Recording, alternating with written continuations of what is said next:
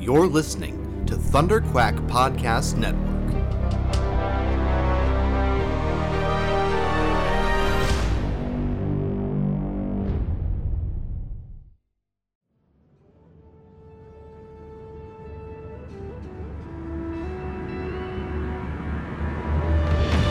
From across the stars, Commanders Michael Cohen, Matthew Krenke, and their ragtag crew are here to bring you stories of adventure and excitement from a galaxy far, far away.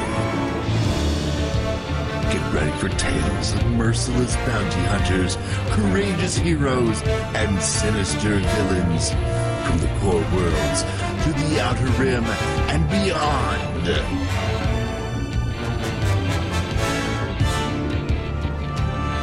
Buckle up, baby. It's about to get faster, more intense. Hello there, and welcome back to Faster, More Intense for The Mandalorian Chapter 7. I am one of your hosts, Michael Cohen, and with me, the rest of my Rebel Cells crew for the first time on Faster, More Intense. We've got Matt, the Crankster, Cranky, and Cassie Scotch. How's it going, guys? Hey, it's going good, man. I'm excited to be talking some Mandalorian once again. What's up, Cassie? You there, Cassie?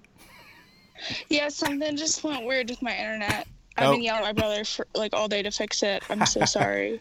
No worries. It's all good. It's all good. We'll power through it. Okay. It's been a bit of a crazy week, I think, for everybody.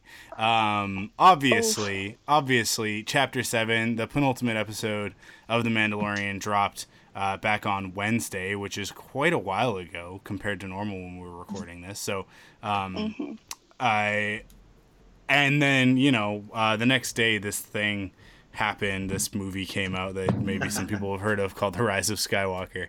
And as much as Chapter 7 of The Mandalorian left us on a cliffhanger, I don't think anybody cares, because revelation after revelation in Rise of Skywalker. Now, here's the deal, okay? Here's the deal. This is an episode about Chapter 7 of The Mandalorian. That's what we're going to talk about. The only other thing to discuss is Rise of Skywalker in terms of box office, which it's the number one movie in the world. Nobody's surprised. It's not trending as high as some of the previous Star Wars releases, but it's definitely doing better than Solo. So I think that everybody can breathe a sigh of relief there. Solo, which obviously did not do great in the theaters, despite it being my favorite of the Star Wars movies. Just full stop favorite Star Wars movie. But it didn't do great in theaters. But Rise does not seem to be hurting too much. It's doing pretty well. We're not going to talk about Rise of Skywalker at all on this podcast, even though there may or may not be some links between Chapter 7 of The Mandalorian and Rise of Skywalker. Yes. If you want to hear that,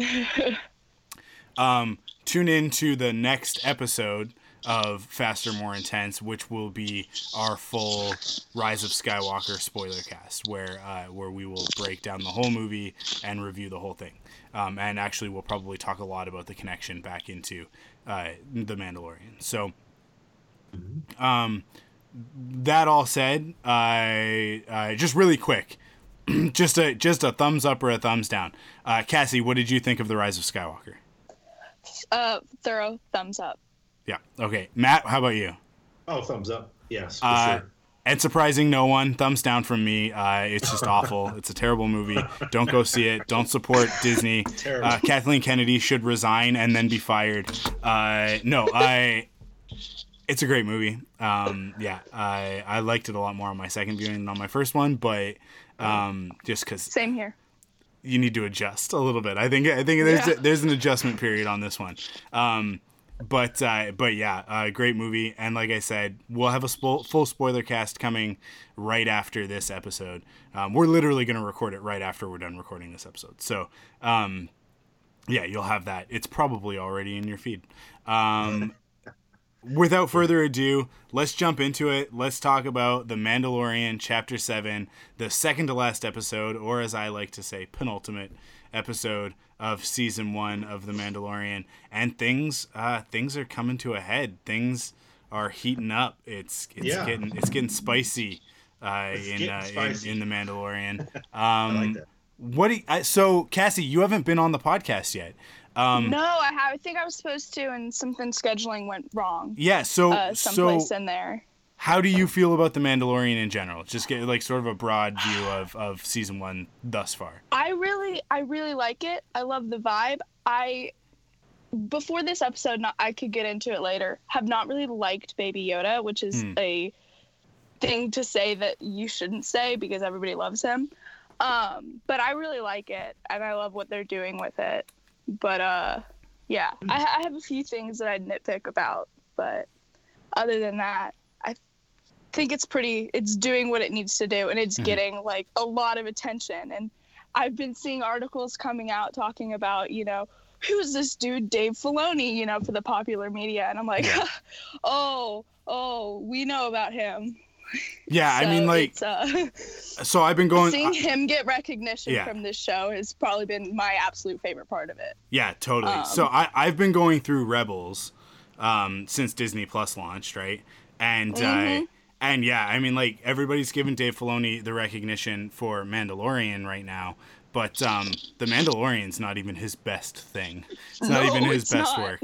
And Clone Wars is coming up, but again, not even his best work. Star Wars Rebels, going through a rewatch right now, and sort of in the midst of all of this other Star Wars and all this hype, it cements for me that Star Wars Rebels is, and I think I said this towards the end of the series as we were starting to wrap it up. I was saying, like, this is the best Star Wars has ever been. Like, I just reaffirm that, like, Star Wars Rebels is the best Star Wars there is. Movies, comic books, TV series, video games, novels, I don't care what it is. Star Wars Rebels is the best. That's probably not a super popular opinion. I'm probably fairly alone on that, but I just think that they nail what Star Wars is about from top to bottom, left to right, every time. The Mandalorian, I think, is laying the groundwork to potentially outdo Star Wars Rebels, but to me, The Mandalorian's always going to be at a bit of a disadvantage because it is so focused on one aspect of the galaxy. And obviously we have Baby Yoda bringing in the Jedi and the Force and light and dark and all that, but it's obviously not the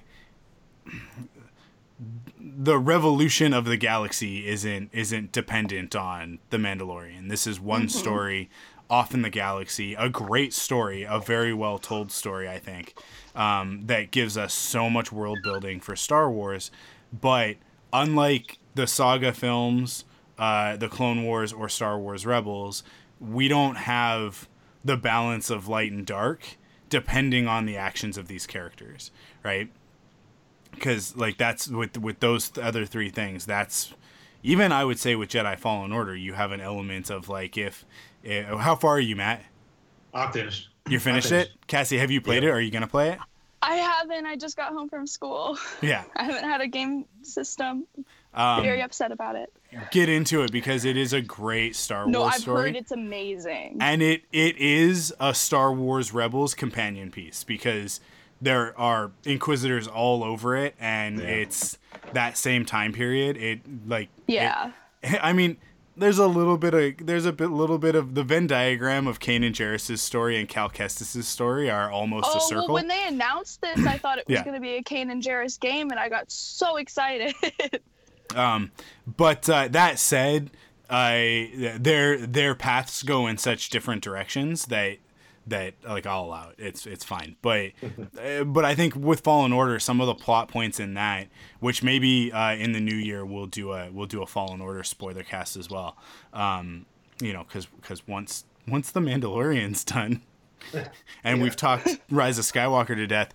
Apparently, it's going to be a little while before we get more live action Star Wars content. So okay, but we got February. We do, but that's a Rebel Cells thing. That's not Faster, More Intense, right? Okay. Got to remember what show we're on, right? Ooh, okay. Keeping that for ourselves. Thunderquack will always have Star Wars content running, no matter what. But yeah, yeah, live action stuff, not so much. And I'll throw the video game in and say that's more live action than it is animated. But yeah, anyways, we'll talk about Fallen Order at some point. But Sure. Let's get into the nitty gritty of Chapter 7. Yeah. Like I said, everything kind of coming to a head. Matt, you wanna kick us off? You got the notes. Yeah, I do. This one's called Chapter 7 is called The Reckoning. This was written by Jon Favreau and directed for the second time in this series, Deborah Chow. And give her a shout out because yeah, for sure. Yeah, her two episodes, both episode 3 and episode 7. Chapter 3 and Chapter 7, I should say, so that we don't get confused. It clicked for me this last week why it's chapters and not episodes. Why they specifically went like, Chapter 1, Chapter 2, Chapter 3. And it's so that we don't, when we're talking about it with shorthand, we don't confuse it with the movies. But yeah, so Chapter 3 and Chapter 7, both directed by Deborah Chow. And I mean, I really, really like Sanctuary. I like the content of that episode. But in terms of, I think broader appeal and obviously the larger story of this season, Chapter 3 and Chapter 7 crush it, right? And Deborah Chow directing every single episode. Every episode of the Kenobi series. So I think it's safe to say the hype train has left the station on that one, and it's barreling down the track because she's gonna do awesome stuff with that. There's no way she's not gonna just destroy with Kenobi. You got Ewan McGregor, and now we know this known quantity of Deborah Chow in terms of her relation to Star Wars. I think we're good to go, man. I think that show's gonna be awesome. Go ahead. You know what's funny too is watching her on the red carpet for The Rise of Skywalker. She was there and Dave Filoni was kind of there with her, and she was looking at Dave Filoni, and you could tell there's this really close, I don't know how to say it, but it just looked like they were close, and she worked so close and she talked about how Dave Filoni was there and Favreau was there right by her side the whole time, because she can go, hey, Dave, what do you think of this, and is this going to work? So I obviously they do that with all the directors, but it was just neat to see her kind of look to him and go, yeah, this is like my guide right here. He's guiding me through this thing, and I'm setting up shots, but this is a guy that I look to for questions. And so I thought that was kind of cool. And you're right, man, the hype for her has been well deserved. So really excited to see what she does with Kenobi. So we want to get into it, Mike, here. Yeah. So this episode, so the last episode, it kind of ends with the Mandalorian kind of double crossing the other mercenaries, and you see the X-Wings come in and blow up, or what we think blow up, and he takes off. So this episode opens up with the Mando on the Razor Crest. He's blasting off to wherever he's off to, and we'll get to that in a second here. But Griff Karga comes up as a hologram, and he has a proposition for the Mandalorian. Obviously, the client is locking down. He says this. He says the client is kind of tying down the guild at this point, and Griff has this thing hey, you come and help me get rid of the client, and you'll get back in the good graces of the guild.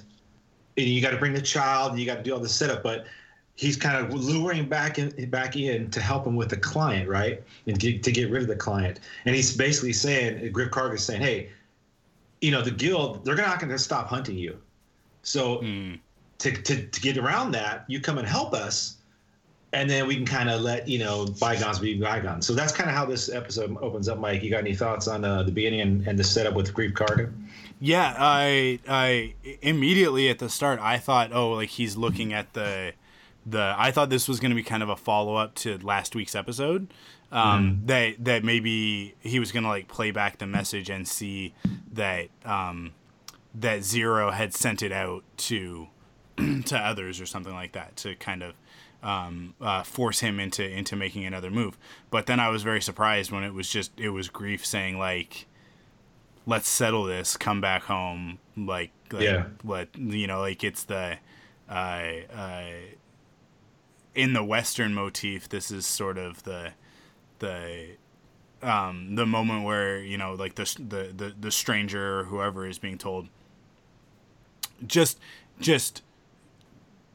bring back the thing that you took, Yeah. and we'll call it all even, right? Like, just enough is enough. Too many lives lost. This is too expensive.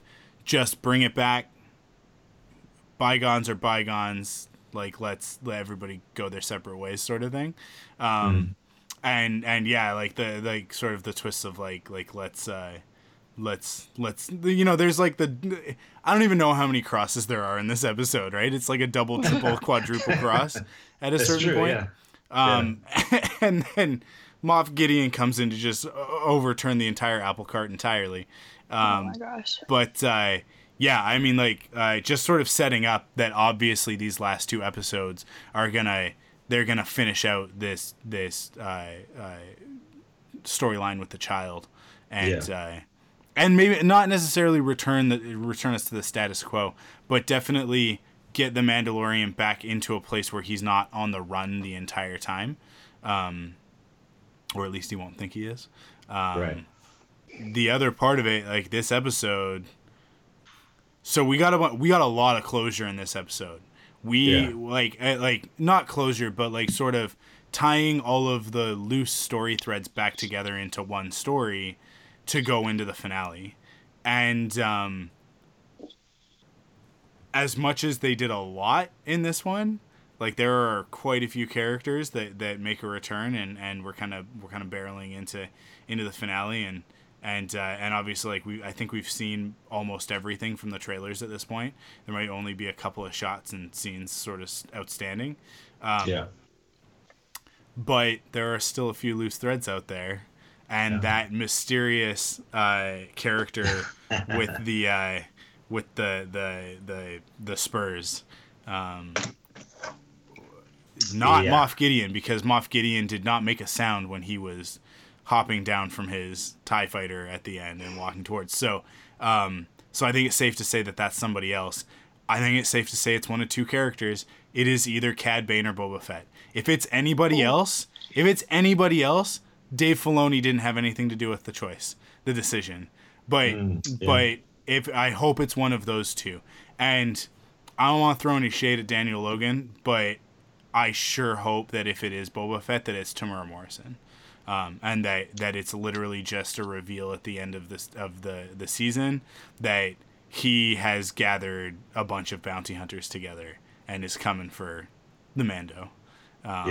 And for whatever reason, and we'll learn that in season 2.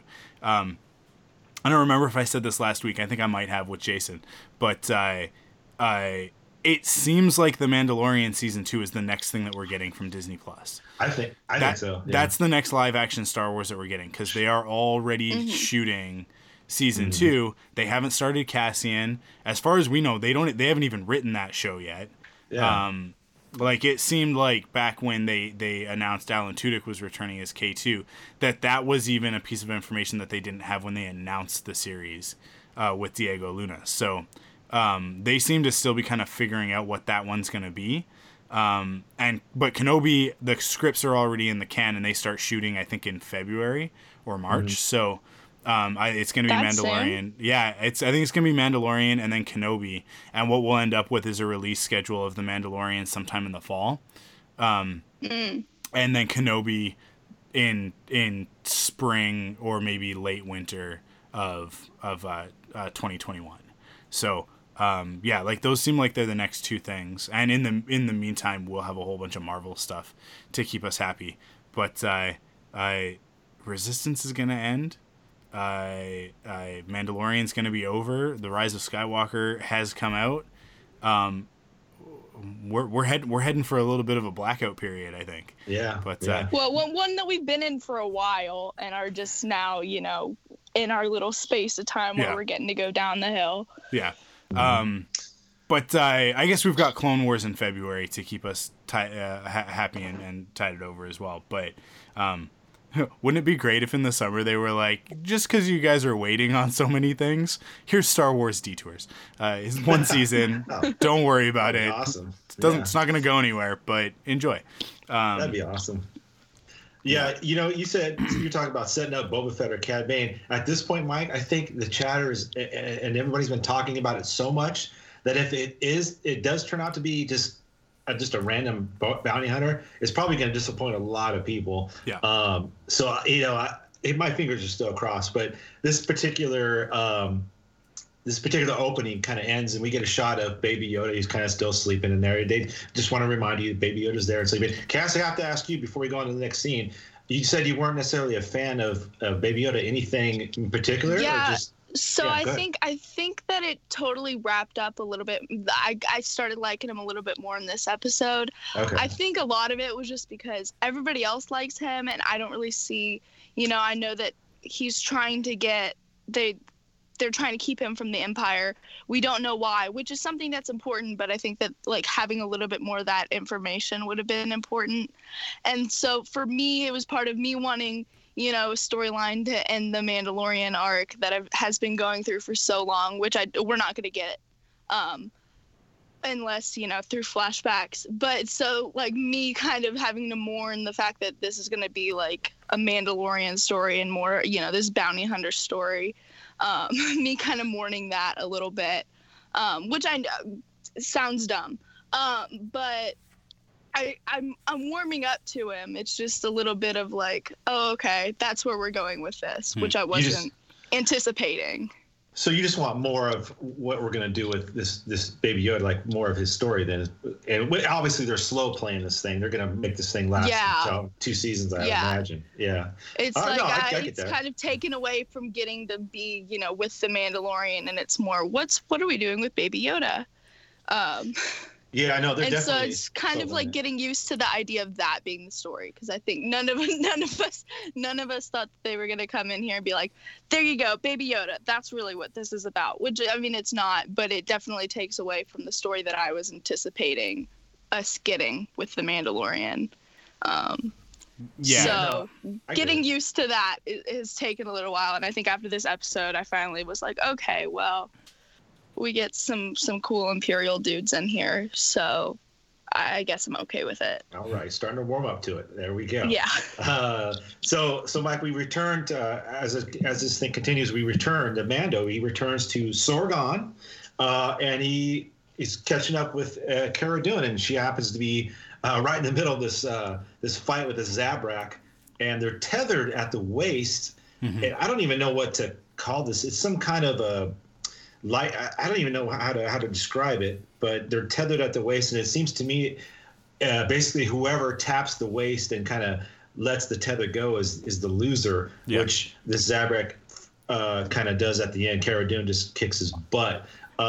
She's choking him out with the thing, which was great. Yeah, she chokes him out, and then he finally kind of hits it like, okay, I give up.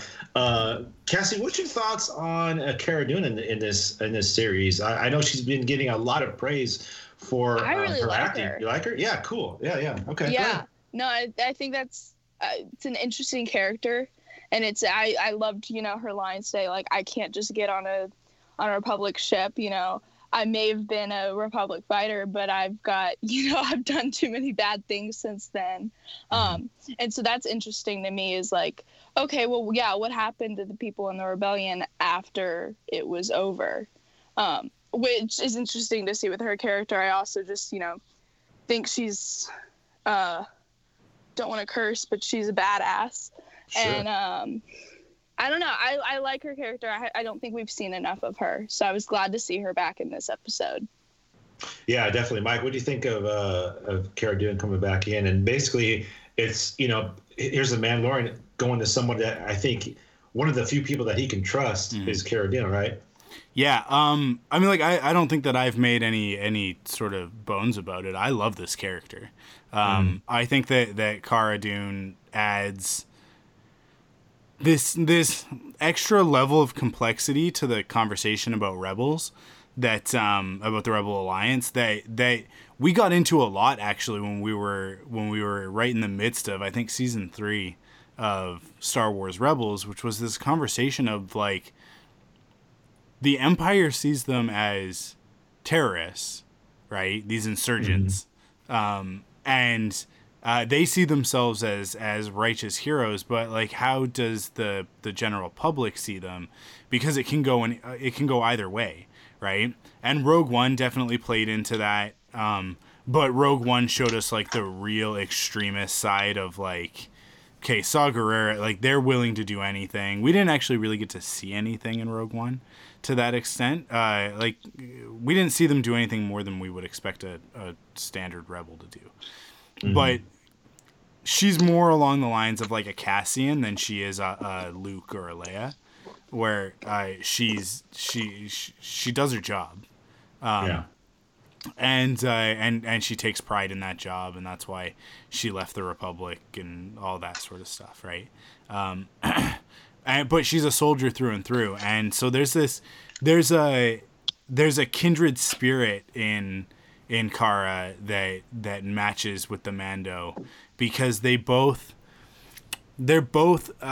just trying to make their way in the galaxy and survive with the skills that they have, but and that puts them into some shadier than they would like situations, I think, because they both have these very strict moral guides that they follow, like this moral compass.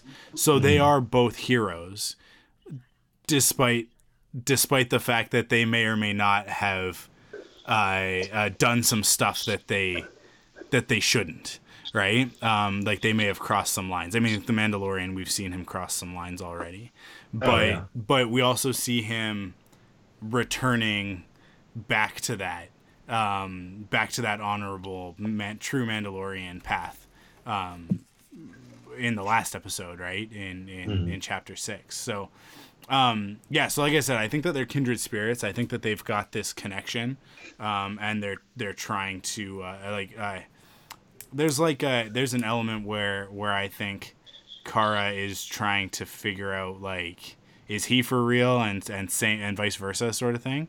But at the end of the day, he gives her the enticement of like, you get to kill some imps, so and she's like, I'm in. It's great. There was an episode of Rick and Morty recently that was about putting together a heist team, and there's a reference. It's a bit of a meme that's been going around, and it was funny because no one could have known that these two things were going to be side by side, right? Like released within a week or two of each other. So it was just like this perfect little thing. I'm not going to repeat the meme because it's a little bit adult, but it's funny because it's been going around a little bit. If you know what I'm talking about, you know what I'm talking about. So I hadn't even thought about putting that meme in this episode together, but yeah, that's perfect. Hey, well, we also know that Rex and his crew, they like to kind of go after, and it's always fun for them to go after, in the Clone Wars, go after the imps, or the separatists and all that kind of thing too. So obviously Cara Dune, she accepts the offer, and so they're traveling back to Navarro, and we get this kind of cute little scene with Baby Yoda as he drops down, kind of watching the Mandalorian and Cara Dune kind of talk. And then it's just one of those scenes where it's just funny, you can't help it, like, oh my gosh, how cute is that? His head drops down, and then he goes up to the front, and he starts messing with the controls, and they have to run up and kind of corral him and get him back into his thing. So this cantankerous little Yoda, Mike, I mean, come on, how can you not love that, right? He just endears himself more and more every episode, I find. Right? Yeah. Yeah. Obviously, he's worn through Cassie's armor and worked his way into her heart. So he's starting. He's getting there. Yeah. No one can resist it. I think that's the thing. Is that I think that there are people who are like, I don't really know, or no, that thing's too cute for Star Wars, which is a ridiculous thing to assert because Star Wars is always adorable. I will say I loved the Porgs the moment I saw them. So it's not merely the cute factor. But I'm just saying, like, there's all sorts of people out there who have said, one way or another, that they would have liked the story to focus in a different direction, or most of what I've heard in the negative about Baby Yoda is like, if you're gonna tell this story, get back to it. Like, what's the point? Because those episodes in the middle, those 3 episodes in the middle, I think kind of threw people a bit, but because it took us in a different direction, but it took us all in a different direction to bring us right back to where we are now, right? We had to get to that. We had to get a sense of the fact that he's on the run. If you just told us, right? If you skipped through 4, 5, and 6 and just came right from 3 to 7, you'd be like, okay, so he's been on the run. Like, show, don't tell. So they showed, and some people were like, oh, when are they going to get back to that storyline? And it's like, well, there's a reason why they're not getting back to that storyline right away. And honestly, like, I don't even think that we've sort of seen every moment. Actually, I'll say, I guarantee that we haven't seen every moment of what happened between chapters 3 and chapter 7. And I can't, what was it? I remember looking at something in this episode and thinking, okay, so when we see, what's his name? Quill's, rebuilding the IG-11 unit and training it. I think that montage in there was merely in there to show us like how much time's actually gone on during this series. Yeah, exactly. That's a perfect example. So like let's connect those dots really quick. So he messes with the controls, so Kara's like, we need somebody to watch him. We can't just leave him. So the Mandalorian's like, I got an idea. So we go back to the planet what's that planet called? Do you know, Matt?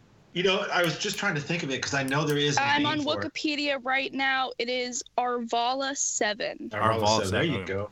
Yeah. Other Tatooine. And we pick up Quill and Quill. He's repurposed IG-11, and IG-11 just busts in to give him tea, and the Mandalorian's like ready to just destroy this thing. But it's been reprogrammed. Basically, first of all, I would like to say that I called it. We wouldn't have made such a big deal about the core processor or whatever they called it in the first episode if it wasn't like, if we weren't going to bring that character back in some fashion.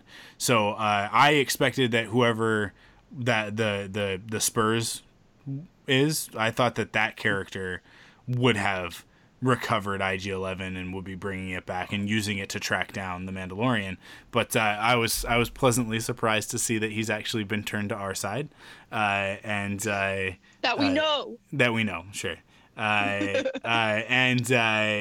believe he will be the Deus Ex Machina in Chapter 8 to help us get out of the situation that we're in. But I love it. I love that we've got this almost true neutral character with Quill, who he goes in, he recovers this droid, he repairs it, and because he sees a use for it, it can still serve a purpose, and he helps it learn itself and actually kind of gives it independence, which ties into his story, which we learn a great deal more about in this episode because we have to.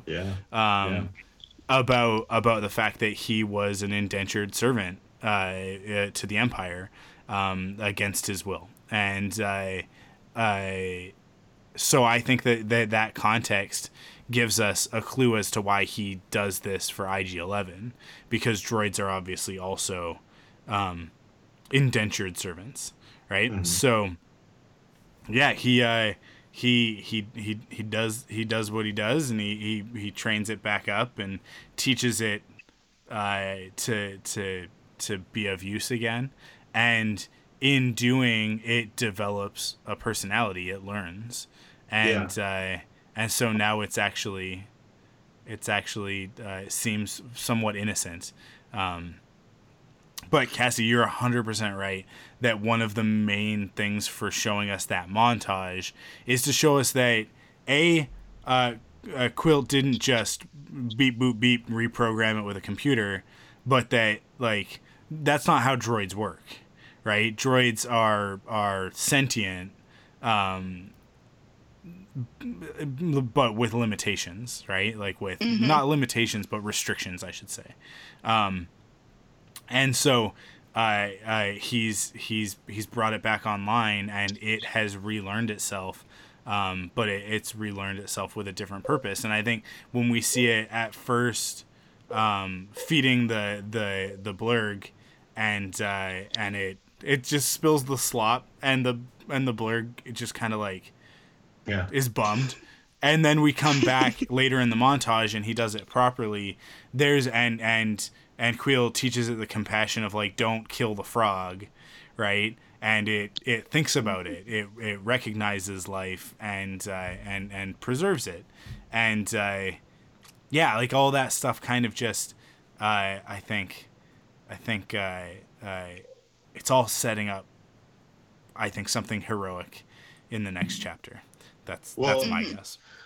One of the things that Quill also says is that, talking about the montage and him learning stuff, he also says he's not a hunter, but he will protect. So I don't know if he's, like you said, Mike, could be setting up something like, because I thought that too, like at the end, like, absolutely. So, and another thing too that was going on in the scene, they go back and get Quill, is they also talk about, again, we'll talk about the child or Baby Yoda. Quill says something about he was not engineered. So that kind of tells me that subtly they're saying that this is not a clone. This is an original. And not that I thought he was a clone, but I think this further reinforces the fact that this is not a clone, because they kind of talk about where, what is he? Where did he come from? That kind of thing. And Quill kind of knows these things. So I just wanted to point that out too. So, so they leave, they get Quill, and he decides, I'll go ahead and I'll watch the kid while you guys do your thing. And as they're traveling, Mike, Baby Yoda, he, as Cara Dune and the Mandalorian are doing a little arm wrestling there, he, uses the Force on Cara Dune and Force chokes her, and he even has like a mean look. And the first thought I had was, well, he's just protecting the Mandalorian. Now the Mandalorian is imprinted on Baby Yoda already, trying to save the Mandalorian. Any thoughts on that? Is that where we're going here? Yeah, some people I think are taking this in the wrong context and trying to go like, oh, this thing might actually be evil. And I'm like, no, that's not it. It's young and it's innocent at this point, as far as we know. We don't have any evidence to the contrary. What we are seeing here is that the child has decided that the Mandalorian is its responsibility and vice versa, right? Like in the Mandalorian showing it kindness, it has made the decision that it also protects him, right? And we've seen that in a couple of instances, right? I think ultimately this creature is altruistic, and not neutral, but more towards the side of the light. But I think that the point of this was just to show that it is still naive. It's intelligent in the sense that it's sentient and it has the capacity, because obviously it is the same species as Yoda. It is not a clone. It's its own being, but that it is, although it's 50 years old from a maturity standpoint, it is a child, and it doesn't understand the difference between a fight and arm wrestling, and that's kind of where we're at with that character right now. So we just want to see, like, that it is kind of dangerous. I think that's basically it. I wouldn't think of that either. Cassie, what do you think? Oh no, it just shocked me. I was like, oh wow, that's okay, cool. I did not expect that to happen. And I think if I were the Mandalorian, I would have got smart about this whole this kid can do some like crazy things. Maybe I should figure that out a little bit more. But of course, he doesn't know where to go with that. He doesn't know what's going on. But definitely was shocking, and I'm not surprised that Kara got really upset. Yeah. Well, it's funny. Yeah. Like, also the Quill, he talks about it right after this happens. He goes, I've heard about this thing. So obviously he's talking about the Force, and Cara Dune asked him, like, when did you hear this? When you worked for the Empire? And he says this is where you're going to, Mike, when he was sold to the Empire as an indentured servant. But I was wondering, like, how, I don't understand, like, how Cara Dune was a shock trooper. She had to have been around Jedi, right? Why wouldn't know what the Force is? Like, what was going on? I was kind of confused by that. You got any thoughts on that? I don't think that the conversation about the Jedi is something that everybody is privy to. And I think it's one thing for someone out in the galaxy to have heard the tales, but it's another thing to see it firsthand. So even at its height, the Jedi Order was 10,000-ish, in a galaxy of billions, trillions, actually, I think is the number. That's like grains of sand, right? Like, that's like 10,000 grains of sand on a beach. Not everybody has one-to-one experience with the Jedi. That's why it was so easy for Palpatine to wipe them from the memory of the galaxy, right? And to change things. Any character that does have knowledge of the Jedi, there's always sort of an explanation for why they do. And so, yeah, like, we don't really, like, Quill kind of understands a little bit, but obviously Kara doesn't. And so I think it's just a matter of faith and a matter of experience. And she just doesn't have either of those. Experience. Yeah. I just thought it was interesting of being a shock trooper. I think you just get so focused in on, like, the saga stuff, and you think, man, who wouldn't know about what the Jedi are and what the Force is? But again, this is, with the time frame of this and being a shock trooper, I guess she might not know who these are or what's going on. So so we get after that happens, like you said, Mike, we get some exposition on Quill and how he worked for the Empire for, what do you say, 3 lifetimes? I think he said 3. Right? Yeah, 3 human lifetimes. So Ugnaughts apparently live a long time. Yeah. So he's like you said, he's lived a long time. He's seen a lot of things. He's like Chewbacca aged. Yeah, exactly. And earned, from what I understand, he earned his freedom, basically, right? Yeah. Is that what you got? Yeah. So, but they continue on from here. We land on the outskirts of Navarro, and Griff is there meeting him, and 3 of his bounty hunters are with them. And kind of this little, not a standoff, but kind of like, hey, these are my people. These are your people. What are we going to do here? So they have this talk, and then they decide, okay, we're all going. Of course, the baby stays with Quill at this time. But I want to get to the campfire scene. The first thing I thought of when these creatures attacked, my first guess was Gundarks, but they're not Gundarks. They were something else. No, Gundarks don't fly. I thought they did. No, Gundarks are big ape things with big ears. Remember on the Clone Wars, they're on that asteroid or whatever, and Anakin. I remember the big ones. Yeah, I just, for some reason, I always thought they flew, but no, I thought they were trying to tie something in, but something totally different. This campfire scene, this was the big thing, and this is what I asked you, Mike, before the Rise of Skywalker. I heard a couple of people talking about, hey, watch this episode before the Rise of Skywalker, and I couldn't figure out until this scene, or until watching the Rise of Skywalker, they go, oh, okay, I got you now. But this is crazy, right? I mean, this is some new Force powers that we haven't seen before. Well, be careful not to spoil Rise of Skywalker too much. Yeah, this is true, huh? Yeah. Grief gets himself ripped up by one of these pterodactyl things. Yeah, and we finally get to see the sort of payoff of from the second episode when the child is trying to heal the Mandalorian, and obviously we know that the child has Force powers. We've seen that a couple of times now, but we get to see him do the Force healing, which we've never seen before. Big deal, big deal. So this is something that has been in comics and novels.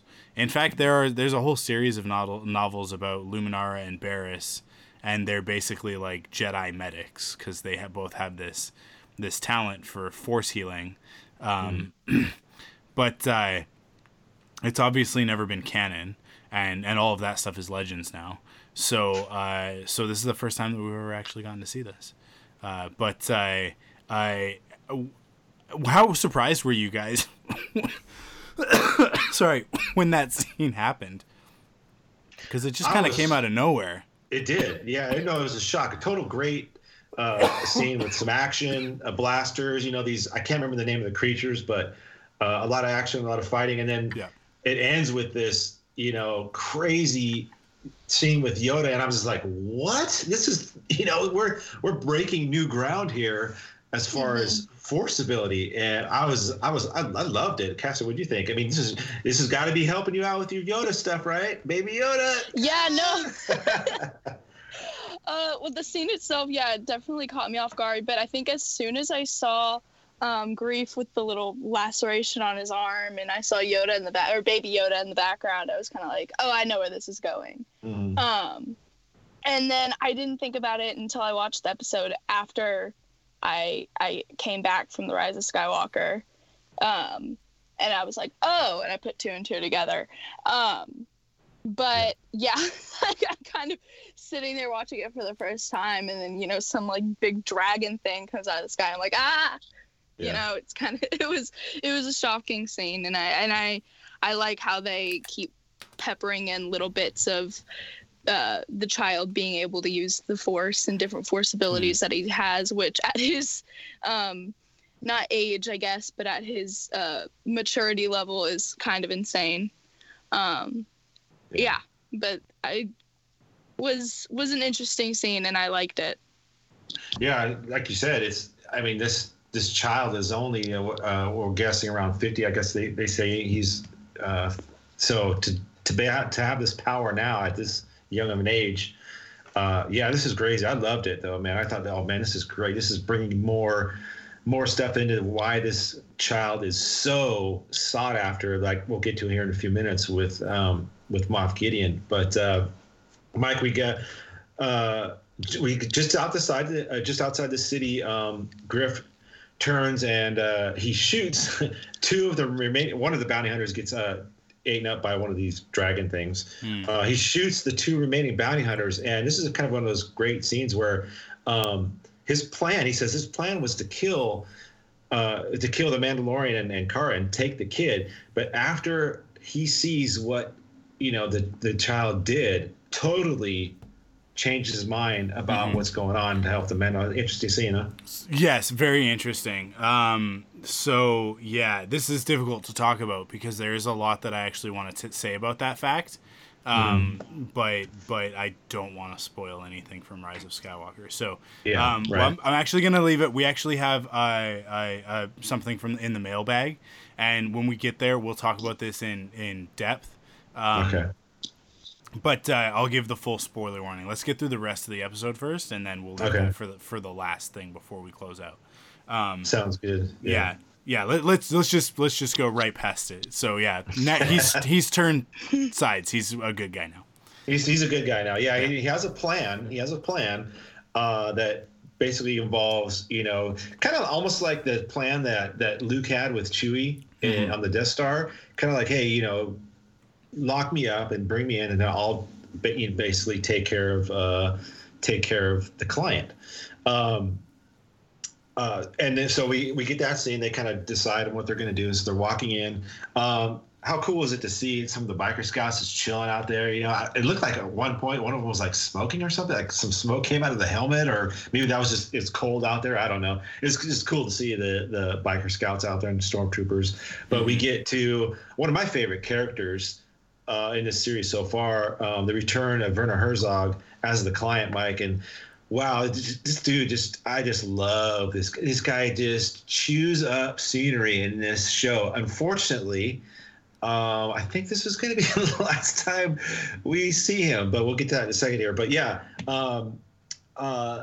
they meet the client, and I kind of like what he says too about they talk about the Empire rule here for a second, Mike, and he says what is going on now is death and chaos, and the client was talking about what's going on after the fall of the Empire, and is it better? It's kind of an interesting conversation to have about, is it better now that the Empire's gone? Because like he says, death and chaos has been going on the last few years. Did you catch on that, Mike, watching it the first time? Mm-hmm. Yeah, okay. yeah, I like this because, again, this is something that's giving us more sort of context for the larger galaxy. But this idea that after the revolution, is it actually any better? And he's kind of asserting like, no, it's not. But this is one of those. This is one of those Nazi things, right? It's what the famous saying of like, well, the trains ran on time.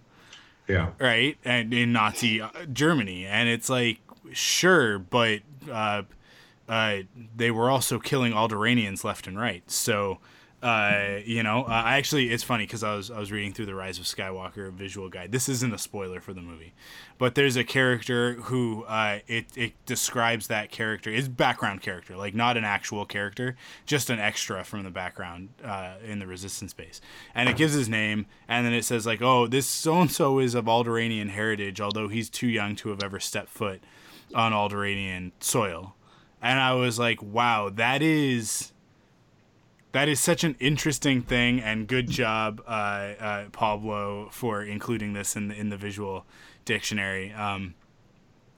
That is such a great analogy for like to really give. We know that the Empire are Nazis, right? Like it's right there, and then the First Order takes it even further with red banners with emblems on them and stuff like that. Like they're meant to be space Nazis. They always have been. Mm. But they're called stormtroopers, and that is a Nazi German term, is stormtrooper, and that analogy has always been kind of, especially in the EU, it's been more of like anything that's non-human, right?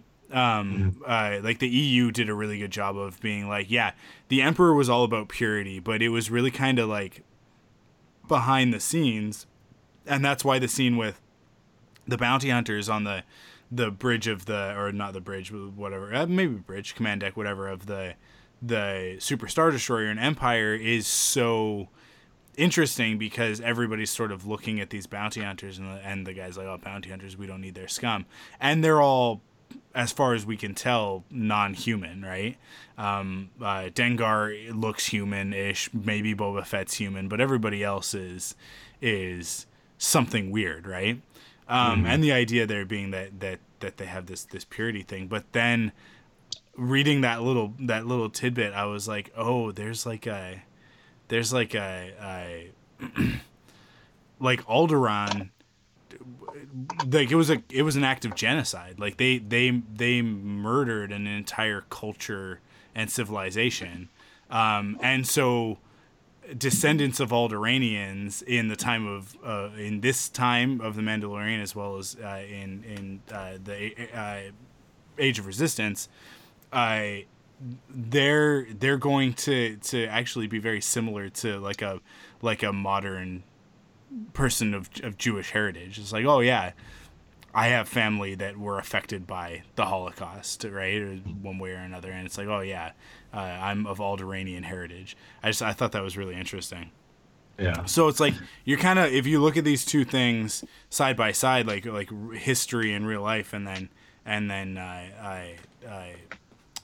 this allegory in Star Wars for the Nazis and Nazi Germany, and what I think it's really interesting that it's Werner Herzog delivering these lines, because it is very much like an apology for the atrocities, right? It's like, it was safer as long as you didn't want freedom, right? Like, as long as you weren't interested in being able to lead the kind of life that you wanted to lead. So if you were happy and content to just go to work every day at a job like with no future and toil away in obscurity and that sort of thing, then it was fine. But if you ever considered the fact that you didn't have freedom, it actually wasn't great. It wasn't wonderful. It wasn't peace. And we see in Solo, it like Mimban was being like, that was an act of genocide that was occurring, and Han is like, actually, we're the invaders, like we're the hostiles. It's their planet, right? And yeah, so I don't know, this is one of those things that I love about the more Star Wars we get, the more it fleshes out the reality of this, and when it's something gritty like The Mandalorian, it really drives it home. So I thought that was really I thought that whole conversation was fantastic. I wish that some of it hadn't been sort of spoiled in teasers and trailers and stuff, but yeah, it was a good one. I mean, every scene with Werner Herzog has been great. I know, right? Yeah. Can I offer you a libation? You know, yeah. Is the world more peaceful since the revolution? Yeah. So yeah, he's so good. But yeah. So this thing was set up by before they go in here. Mando says, "Hey, Quill, take the baby, take him to the ship." Lock it down if you have to. And then as they're talking, the client wants to see the child. Before they can do that, luckily he gets a call, or gets, the message that Moff Gideon wants to chat with him. And this is where kind of things hit high gear, Mike. This final, 8 or 9 minutes is just go and just craziness. We get Moff Gideon makes his first appearance. The Death Troopers open fire, Mike, on this whole. It doesn't matter who they, friendly fire. It doesn't matter. They open fire, killing the client and almost everybody else in there. Just a crazy scene, and everybody's been talking about Moff Gideon's TIE fighter that comes and lands and folds. Oh wow, how fantastic! Love that. What do you think, Cassie? Well, my dad turned to me and he was like, "Is that how TIE fighters land?" And I was like, "No, that's not how they typically land. That's how that one lands." Yeah. That was crazy, and I didn't expect that to happen. And I think it further goes into the fact that, like, okay, the Empire's still, like, got a lot of people, and they're still going strong, and it's not just this small contingent here on Navarro, because obviously, the client, he's just a pawn to them, and he's just there to, talk, but he's expendable. And, we see the big guns come in, and they're obviously done with this waiting for the child thing. And they've just come to take them themselves, without dealing with the middleman. And so that was like a powerful moment, I think, because it was like, oh, okay, so it's not just these people. Like, we still have like a problem with these heavily armed Imperials who are just going to come in and do whatever they want. And of course, Giancarlo didn't say a thing, or I don't remember. Did he say anything? Yes. But he did. Yeah. Still, just impeccable, just walking in and just, he plays a great villain. So just seeing, Moff Gideon and that just powerful presence walking in was definitely an insane and powerful ending to this episode. Mike, actually, we talk about that ship that came from The Force Awakens, some art that was done. But so here, what Gideon said was, and I had to go back and look at it and go, what's going on here? So what he says is, you may want, when the client is talking to Gideon, he's saying, "Yeah, the baby's right here." He goes, "You may want to look again." So I think what's going on is, correct me if I'm wrong, that he's flying in that TIE fighter, and maybe he sees Quill running off with the child, and that's why he just starts firing on him. He goes, you know, you're not doing your job, so I'm going to take care of you and whoever else is in there. I don't know. You have any other reasoning behind him just blasting without maybe? Obviously, he knows the child's not in there. I think we've got a couple of things going on here. I think that he has some knowledge of the fact that Quill has the child because he's got the speeder bikes heading out for it, right? Like exactly to where the Razor Crest is. The other part of this is that these Imperials that we see show up at the end, they are true Imperials. Right. Gideon's got this spanking new TIE fighter that we've never seen before that can do this folding wing maneuver thing to land, which is totally new. And their armor is just pristine. Squeaky clean, all of them. All of these stormtroopers just have pristine armor. Every other stormtrooper we've seen so far has been busted, missing pieces, dirty as heck. And then the client himself, looking more like a Baron than an Imperial, right? With his furry collar and his big medallion and whatnot. So I read him as a bit of an Imperial warlord. And Gideon is a Moff. He's a true Imperial. Like he hasn't wavered from the old way, as opposed to the client who is much more seizing power, doing what it takes to survive, being underground. And I think that Gideon doesn't respect that, and in fact is much more interested in wiping this guy out and taking the rest of his troops and re-outfitting them with proper attire and making them into a real fighting force. So I think what we're seeing is two things. We're seeing he wants that child. That's part one. And part two is like, this is a bit of a coup. He's coming in and he's like, your resources are my resources now. This planet is my planet. So I think those two things are happening there. And I think we'll get clarity in the next episode, I think. But he'll no doubt have some sort of a monologue. You don't cast Giancarlo Esposito without having a monologue that's got to get delivered. That is his thing. So, I mean, look, I think we have that to look forward to in the final episode. You know, he's fantastic. I mean, you just look at him and he has this presence, especially being a quote unquote bad guy. He just has especially the look they gave him. You know, they gave him all black. He's got a cape and everything. And the way he talks. And the Death Troopers. And he got Death Troopers standing right Death behind Troopers, him. And he even says, he goes, "Hey, this child, it means more to me than you'll ever know." And what happens is, the biker scouts were on the same frequency, and they hear the Mando talking to Quill, and then they go after him. And I'll tell you what, man, what a fantastic, exhilarating, pulse pounding scene watching Quill trying to outrun, these speeder bikes that are bearing down on him. And I love the way that they shot this thing. At one point you see like a vantage point of looking towards Quill as he's coming, and you see the ramp going down. He's like, oh, he's gonna make it. And then all of a sudden, we get kind of towards the end here, you see the baby on the ground. There's a child on the ground. You see a speeder bike swoop it up, and then it pans back to the comlink and a downed Blurg with Quill on the side. Now, we don't know if Quill is dead yet. I don't know. It's hard to say. I found that pretty definitive.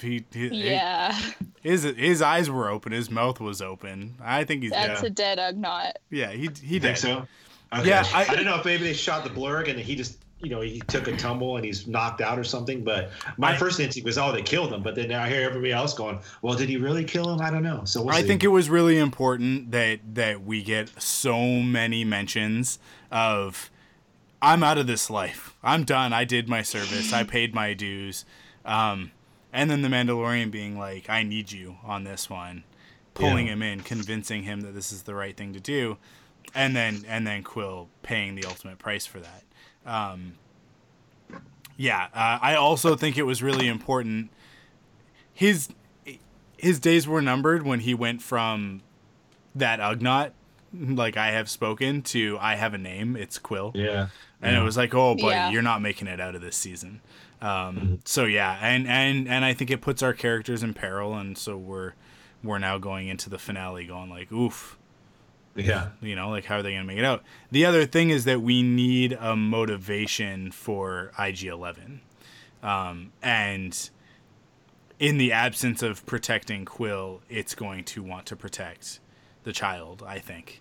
And we're going to see it go wild in the next episode. And based on what we've seen it do in the past, I think that's going to be how the Mandalorian gets out of the sticky wicket. Yeah. Well, yeah, and I think he's gonna grow as a character and have a bit of an arc with all that droid stuff. He hates battle droids. He hates assassin droids, all that stuff. But he's gonna learn that not all droids are bad. Some droids are good.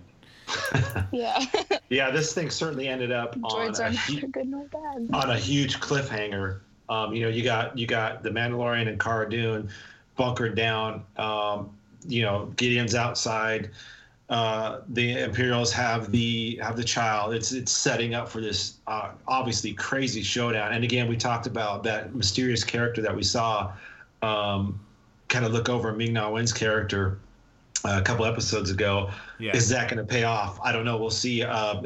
It could be one of those where it's the finale, like one of the final shots, as we might find out who this character actually is. I'm hoping, fingers crossed for that. But this thing, Chapter 8, is setting up for a major little action stuff, to pay off this whole Gideon thing. I can't wait for that. It was some of the stuff we saw in the trailer, which looks fantastic.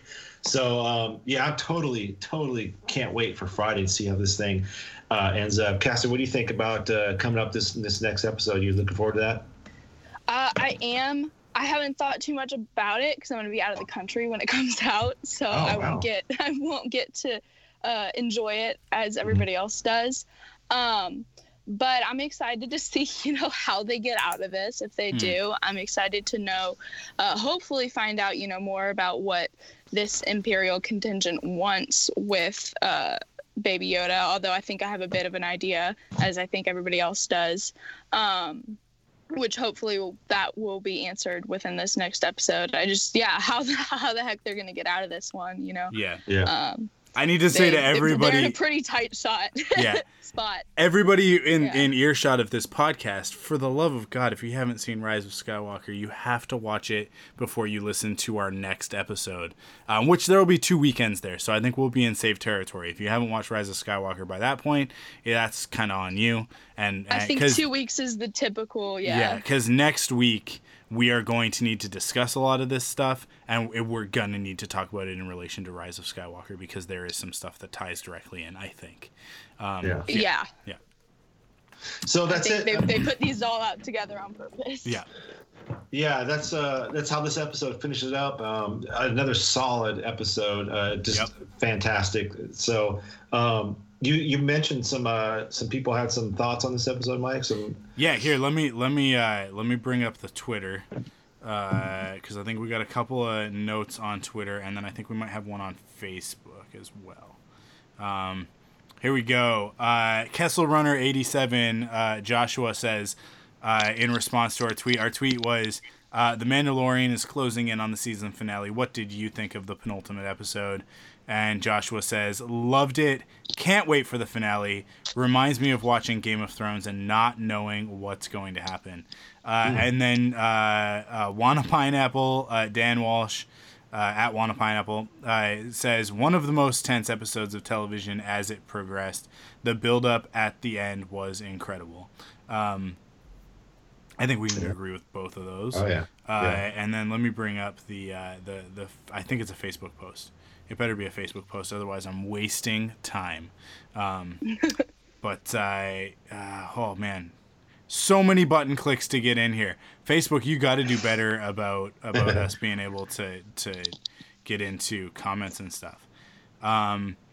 Okay, is this the one?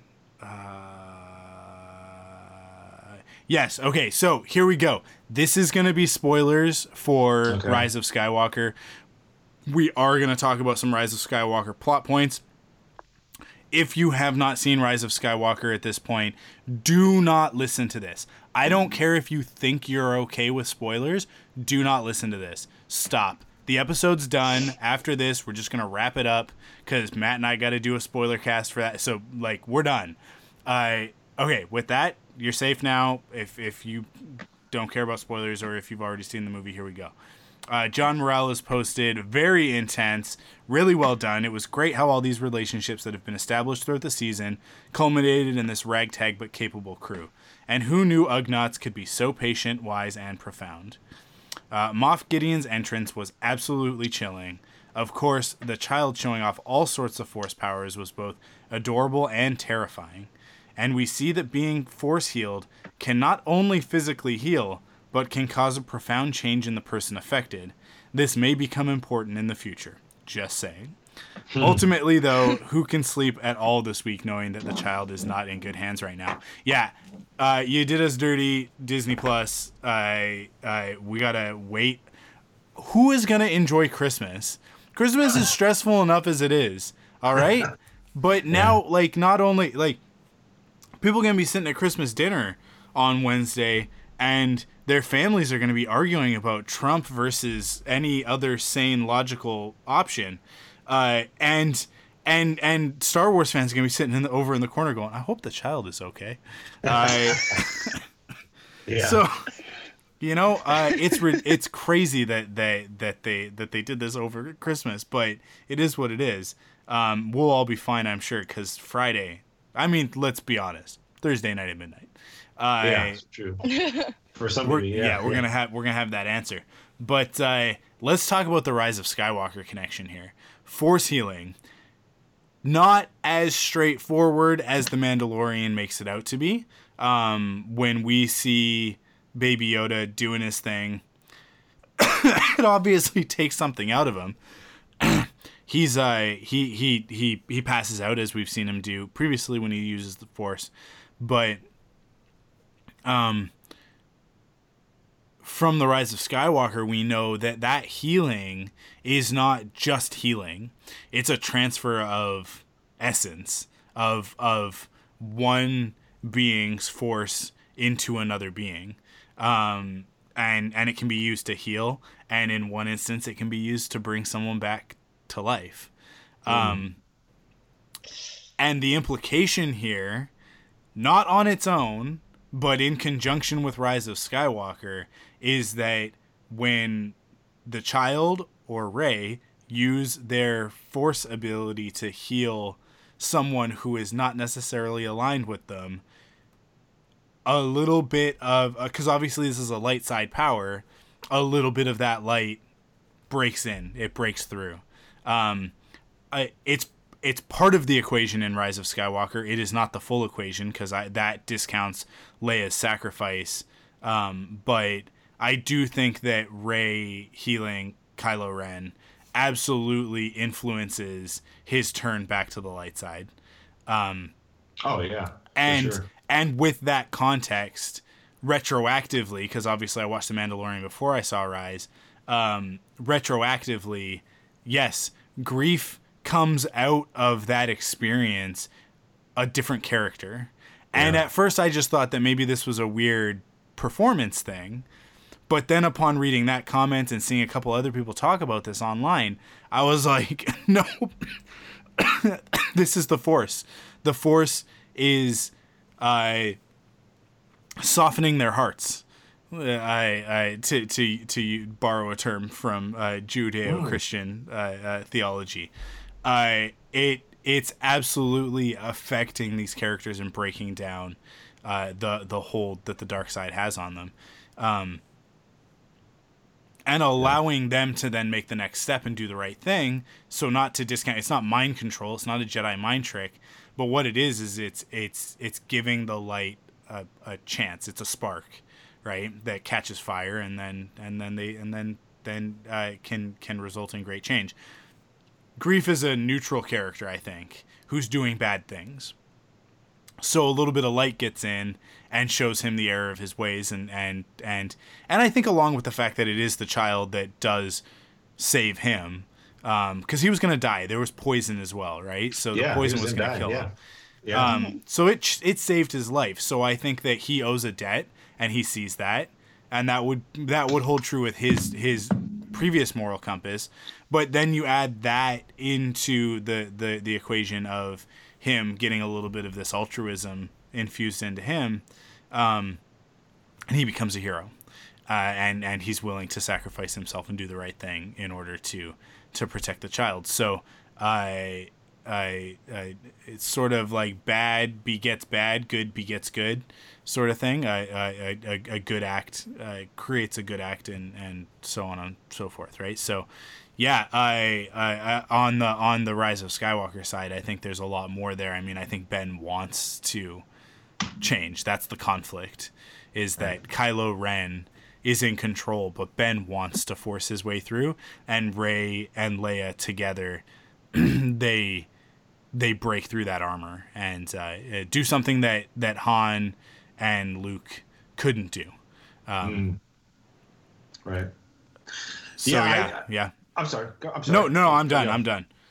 No, I think I saw this before the Rise of Skywalker, so seeing that new Force power was like, whoa, this is kind of game changer here. Yeah. And it did affect Griff, and I didn't understand it until watching, like you said, Mike, until you watch the Rise of Skywalker and you see what's going on. And it even happened with Rey when she sets that power up with the snake on Pisana. As the snake kind of like you hear it go, like it makes this little kind of cute noise about like almost like a thank you kind of thing, and it kind of slithers away, never to bother them. So yeah, I think you're right. That force power is doing something not only physically, but also somehow through the force. It's kind of like you said, getting into the heart somehow, and it's really set up really good, and then it pays off when we see her do it with Kylo. So. Woo, man, it's some crazy stuff, man. It's really cool. Cassie, I'm sorry. I should ask, what any thoughts on this crazy force power? No, I hadn't even thought about the whole, imbuing them with a little bit of the light type of thing until you just said that. But that makes perfect sense, especially looking back at, the movie and in this. And I think if I had watched The Mandalorian and had not watched The Rise of Skywalker, I like I said, like I didn't think about this. I just thought, oh, he realized that the kid is good and he wants to help the kid. But no, that totally makes sense. And I think it's interesting how they were able to do that in, both The Mandalorian and The Rise of Skywalker, and have it work out, how it did. And, I'm glad that they've been putting this episode out a few days early. It makes a lot more sense now. I figured it was just getting people to watch it type of thing, if it comes out the same day, that people won't watch it, whatever. But no, this totally makes sense. And no, that's interesting. I'm wondering, at the end, when obviously Ben brings Rey completely back, what kind of things were being what kind of force feelings were being brought in there, because I think that at that point, she still might have been a little bit dark, and he still might have had a little bit in there. So I'm wondering, where she ended up on that spectrum by the end of the movie. If you guys have any input there. I think it's probably, based off your theory, probably, all light, but I'm not entirely sure about that. So this is the thing, and I think this is a really important thing, just to talk about Star Wars in general and the light and the dark. And I think that Luke's story in The Last Jedi is the best example of this. It is a constant struggle. It doesn't, just because she makes all of the right choices towards the end of Rise of Skywalker and does heroic things, doesn't necessarily mean that she will never encounter a scenario again that will challenge her. So yeah, I think that where she's at, like I think because she breaks through that armor and then the memory of Han Solo comes in and says, no, Kylo Ren is dead. My son Ben is alive, and he throws the lightsaber. That's the moment and then the next time that we see him, he's running in with the baggy crew neck and the blaster. Went to the Space Gap. Yeah. And when not to get too much into Rise, because we're going to talk about it on the actual spoiler cast, but when he makes that leap and he hits that chain and he looks at the camera basically and goes, ow. Like, doesn't get more Han Solo than that. Like, that's so Han Solo Indiana Jones, like, so great. Yeah. We're so blessed with the sequel trilogy to have 3 Han Solos in the sequel trilogy. 4 if you count the actual Han Solo in the first movie, because you got Han, you got Poe, you got Finn, and you got Kylo Ren. But and maybe even Rey to a certain degree. But so I think that at that point, it, like when Ben reasserts himself and is redeemed, that Ben Solo is firmly in the light. In those moments. So when that transfer goes back and forth, they're just affirming each other of like, we're good guys now. Yeah. Man, but this is the last thing I'll say, and then we're gonna wrap it up because we're gonna talk about Rise in a second. But that shot with the 2 of them with the lightsabers, where they both kind of square up to fight him side by side. First viewing, awesome. I was like, oh, neat. Second viewing, after I'd had a couple of days to process it and knew it was coming, it gave me all kinds of chills, where I was like, there it is, Anakin and Obi-Wan side by side again. What could have been Luke and Leia at one point in time, like just Ezra and Kanan, like just that. They make this big deal about the 2 of them being a dyad in the Force, but I think that it's the Sith have the rule of 2, and the Jedi have this legacy of master and apprentice. And I think that there is an important aspect of the Force and the Jedi and Sith in particular of the 2 being stronger than the sum of their parts, right? And we see that in the end, and it's so good. It's so good. There's a little tease for you because we're gonna get into our spoiler cast in a second. There's gonna be so much more to say next week in chapter 8 and to wrap up season 1 of The Mandalorian. Sorry, go ahead. No, I was just saying that's it for the Mandalorian. We don't have a title for chapter 8, but we do know that Taika Waititi is coming in to wrap up this first season, so I'm pretty excited about that, and just the whole everything that we've gotten in this chapter 7 and the cliffhanger. Looking forward to Friday and chapter 8 and finishing this first season out. So absolutely, I guess that'll do it, right, Mike? Yeah, that's it for this episode. Thank you guys for listening. We'll catch you guys next week, same time, for our final episode of The Mandalorian season 1 for chapter 8. Faster, more intense. Thanks for listening. You can follow us on Facebook, Twitter, and Instagram at Star Wars FMI. If you like what you hear, you can support us in 2 ways. First, by heading to store.thunderquack.com to pick up some merch, or by heading to patreon.com/thunderquack to kick in with your monthly pledge of support. Your pledge gets you early access, exclusive podcasts, and more. Thanks for listening, and may the Force be with you.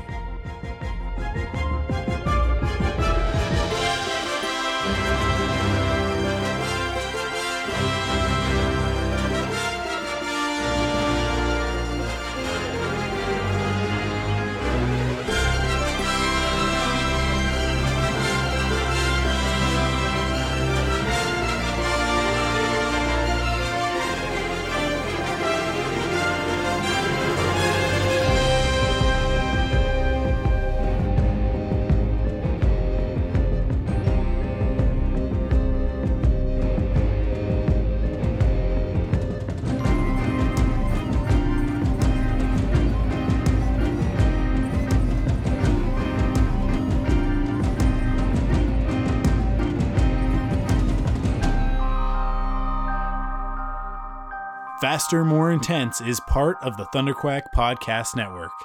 Head to thunderquack.com for more great podcasts.